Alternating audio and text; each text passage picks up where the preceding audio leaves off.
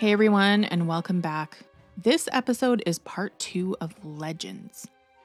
This episode, I'll be talking about the Headless Nun of Miramichi, Penelope, the Grey Island Ghost, the elusive Ogopogo, and Skeleton Park. I would also like to remind you all that you can have your very own piece of Real Scary merch.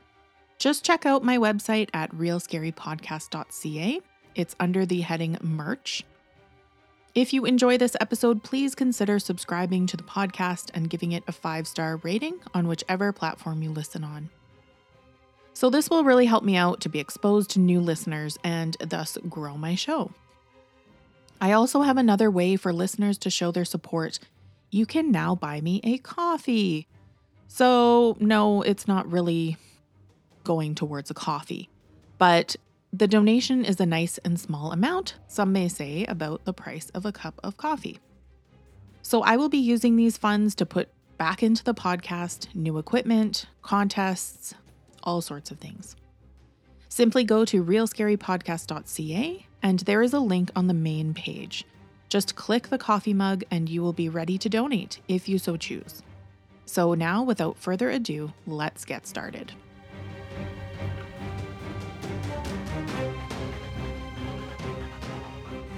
The first legend I want to share with you is the Headless Nun of Miramichi, New Brunswick. This story starts in the mid-1700s in a place known as French Fort Cove at the Northumberland Strait. Acadians were transported to this fort to help with the struggle that was occurring during the British and French at the time. The Acadians were French descendants who settled in Acadia, which is now Atlantic Canada. This includes New Brunswick, Nova Scotia, and PEI, or Prince Edward Island. Many were killed by disease and drowning, among many other things, of course. One of these Acadians was Sister Marie, who requested to be sent to the fort to help those in the grips of disease and despair. She is known as Sister Marie Inconus, which is Latin for unknown. She would have been a welcome savior to those in the grips of hardships such as malnourishment, fatigue, leprosy, etc., etc., etc. The list goes on and on. She is described as someone with a great compassion for her fellow people and wanted nothing more than to bring hope to them during this horrible time. Another service that she apparently offered was to keep watch over the valuables of the parishioners that she oversaw. She promised that she would hide their jewels or money, and when everything was over, she could return it all to them. She is said to have buried the treasure somewhere, but she would never be able to reunite those items with their owners, for she would be killed before she had that chance.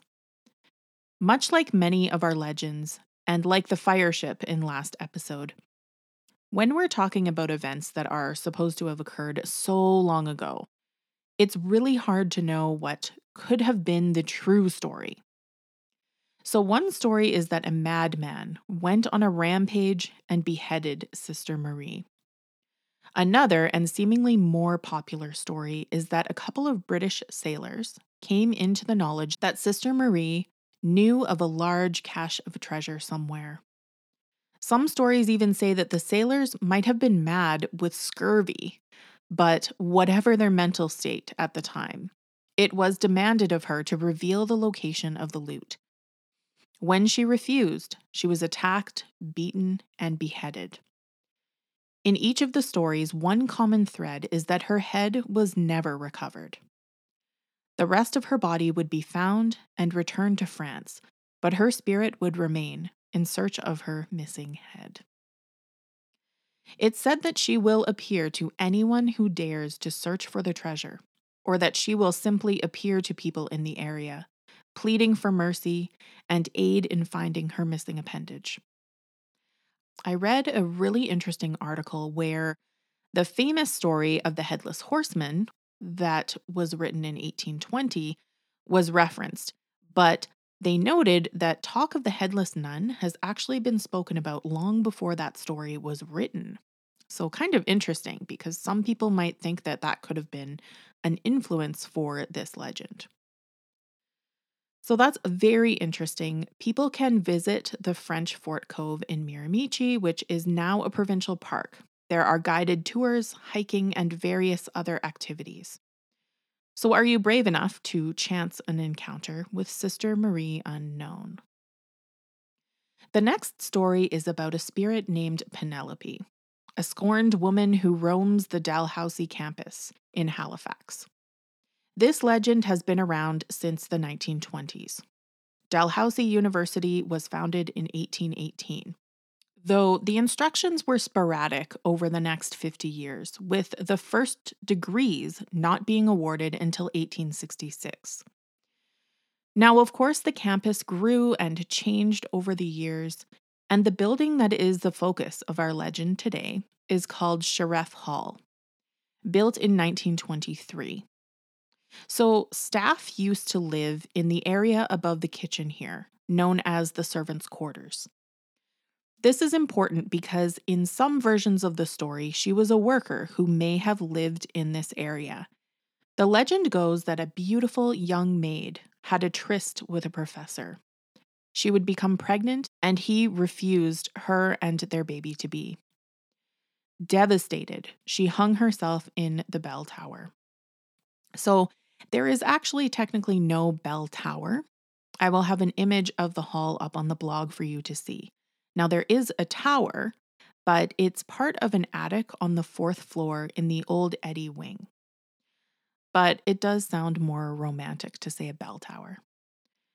I mentioned that there are a couple of other versions to this story. Another is that Penelope was a student who had an affair with a professor, and just like in the other story, a baby was conceived, only to be denied by him, leaving the beautiful young woman hanging in the tower. I did read one more story that it was a young student who was distraught over the loss of her love to the sea. Left distraught, she climbed the tower and ended her life. So seems though that the most popular version is, of course, the professor and the student, or the professor and the maid, locked in a forbidden relationship. People claim to see a beautiful woman in an ethereal, flowing blue dress wandering Sheriff Hall. Now, as far as I've been able to tell, and from what the university has said in the past, there was no person, no event that took place matching this story. But we know that doesn't mean paranormal events aren't happening. And of course, this building has been around for so long. So there's bound to be much energy there.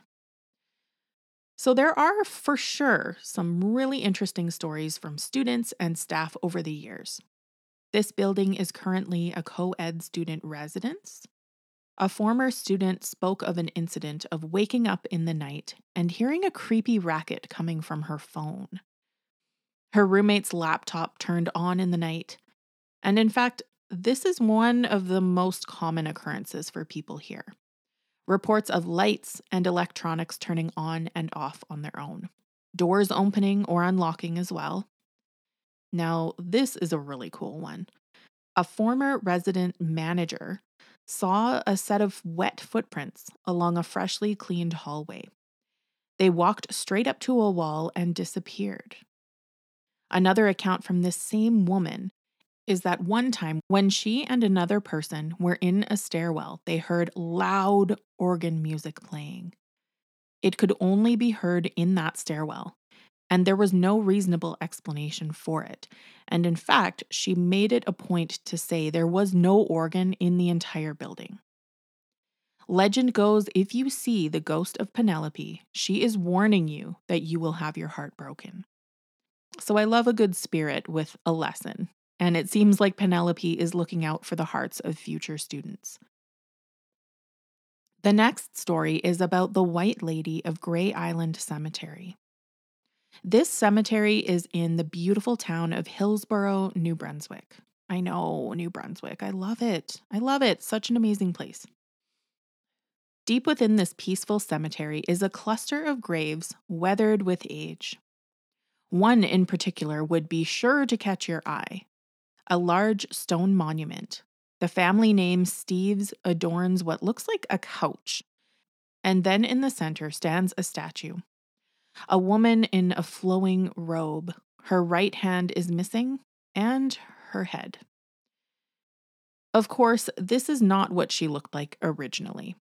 It's said that the statue had ruby eyes and a diamond ring on her right hand. So, as with other legends, again, there are some different versions of this story. The most common is that a man's beloved wife was murdered in 1871. He was so devastated, he couldn't live without her. He settled for what he believed was the next best thing and had a statue carved in her likeness and placed over her grave. He would sit with this statue every day. It was observed by other locals that he appeared to carry on conversations with this statue. A few years later, his body was found at the base of her statue. His grief was just too much to bear. Some stories say that the original statue was actually built on his property, and that after his death, it was moved to the cemetery to the family plot. The legend says that if you cover your eyes and walk 3 times around the statue, stopping with your back to her, that she will reach out and tap you on the shoulder. There is another version of this legend, I think less accepted, but there is another version where you circle the statue 3 times. When you stop in front of the statue facing her and look up into her eyes, you would see human eyes looking back at you, and she will be crying tears of blood. Now, I mentioned that her right hand is missing, and now her head as well. Some people believe that thieves stole her hand with the diamond ring, and others say that too many people were frightened by the ghost tapping them on the shoulders that the cemetery staff removed the hand. You remove the hand, and the spirit cannot use it to tap people. Makes sense. Well, apparently it doesn't matter. Now, perhaps the same logic was applied to the head, and is why the head is now missing. If you remove the head, she can't look at people. So there are some things that are known about this grave, and in fact about this cluster of graves. The monument belongs to Mary Ann Steeves. She was born August 26, 1847, and passed at 24 years old on September 25, 1871. She was buried next to her brother John, who passed at 5 years old. Her mother Jane and father Richard Steeves are also buried in that cluster. There is no husband. Perhaps the devastated man was actually her father, or maybe there was no husband. Maybe that part of the whole story is fiction. I'll of course have photos up on the blog so you can see what is left of the White Lady of Grey Island Cemetery. But the real question is, would you be brave enough to circle her? I feel like I would want to try this one. So let me know what you think. This next legend I want to talk about is kind of near and dear to my heart. It is a legend out of British Columbia. So for me, I usually attribute this legend to Penticton and Kelowna. For those of you who have not been to either of these places, they are so beautiful, perfect, idyllic summer towns. My family used to vacation in Penticton yearly if possible, and I just love it so much. This legend has been a part of my childhood, and this is the legend of the Ogopogo. This is a serpent-like sea monster and often referred to as Canada's Loch Ness. This sea monster is believed to inhabit the waters of the Okanagan. Now, the Okanagan Valley is located in southern BC. The Okanagan River runs a long length with Osoyoos at the southernmost end and the Shuswap Lake at the northernmost tip. So in the middle is a cluster of locations that I'm most familiar with, as I mentioned. So Penticton, Summerland, Peachland, and Kelowna. So when you visit these places, their souvenir shops and even just decorations around the town are usually packed with happy Ogopogo souvenirs. In fact, I will try to find this photo I have from a few years back in Kelowna, standing with their famous Ogopogo statue. So I will try to find it and post it on the blog for you all to see. So it is believed that the stories of the Ogopogo originated with indigenous folklore. The legend is about a water serpent that would require a live sacrifice in order for travelers to have a safe passage across the Okanagan. The sightings have been reported as far back as 1872 and as recent as this year. The sightings often refer to humps that appear to come out of the water, as if a large serpent like creature is surfacing. It's described as snake like with green, gray, or dark colored skin. Some have even described ears or horns on its head. And some have said that it looks like a log that has come to life. Now, apparently, back in the 1980s, a tourist board here in Canada offered $1 million to anyone who could prove its existence. Needless to say, the prize was never claimed, but I'm positive many tried. There is a great website that I'll link on the blog called ogopogoquest.com. They have a really great comprehensive list of sightings and any photos or videos that accompany them. There are some really interesting videos out there, but is it true? Well, one thing we know is that there are vast portions of this world, and of Canada specifically as well, that we know nothing about, that are unexplored. Ancient species, new species, long believed to be extinct animals are discovered and rediscovered all the time. Of course, it's possible that something could be lurking in the depths of the Okanagan. But there are many theories and explanations as well that could explain some of the things that are seen. Most of the explanations are of different animals that might be too far away to be properly identified. Things like beavers, sturgeon, whales, manatee, all sorts of different things. It could also be a common water anomaly that causes an illusion on the water's surface. Of course, like all cryptic cases, there have never been clear photos or a clear, not shaky video to show definitively whether it exists. But I tell you what, though, I still look out for the Ogopogo because you just never know. The last story that I wanted to share with you is another cemetery. This is the story of Skeleton Park in Kingston, Ontario. This location is currently a beautiful park, but once was called the Garrison Burial Ground, which serviced the St. Frontenac Fort. The last burials occurred in 1830. It's believed that this site held over 10,000 bodies since its start in 1654. When the graveyard was abandoned in 1896, it was actually used as a garbage dump. Literally, just garbage thrown on top of graves, on top of headstones. Homes were built around the perimeter, and calls to clean up the site were becoming so frequent that the city finally agreed to make it a park. Now, remember, this was back in the very end of 1800s or early 1900s when this was happening. So the city came out, and when the bodies were being dug up to be moved, and remember, they didn't have excavators, they didn't have all of that stuff, so things were being dug up by hand. The surrounding inhabitants complained of the smell of rotting corpses. Others also felt bad that the dead were being disturbed. So the solution was that the city flattened over the site, tombstones and all, and put a layer of dirt over top, and left it like that. It's so common for headstones and bones to come up through the soil, and archaeologists will be called to investigate every time this happens. This kind of reminds me of Ness Cemetery. So supposedly this site is still legally considered a cemetery. During some of the archaeological investigations in the past, it was determined that many of the graves were used for multiple bodies. So they would have one grave and it would have 3 to 5 bodies stacked on top of each other. There was also another reason that the city back then was nervous of disturbing these graves. There were large numbers of people who passed due to cholera, diphtheria, and typhus. And many people were afraid that they were still contagious.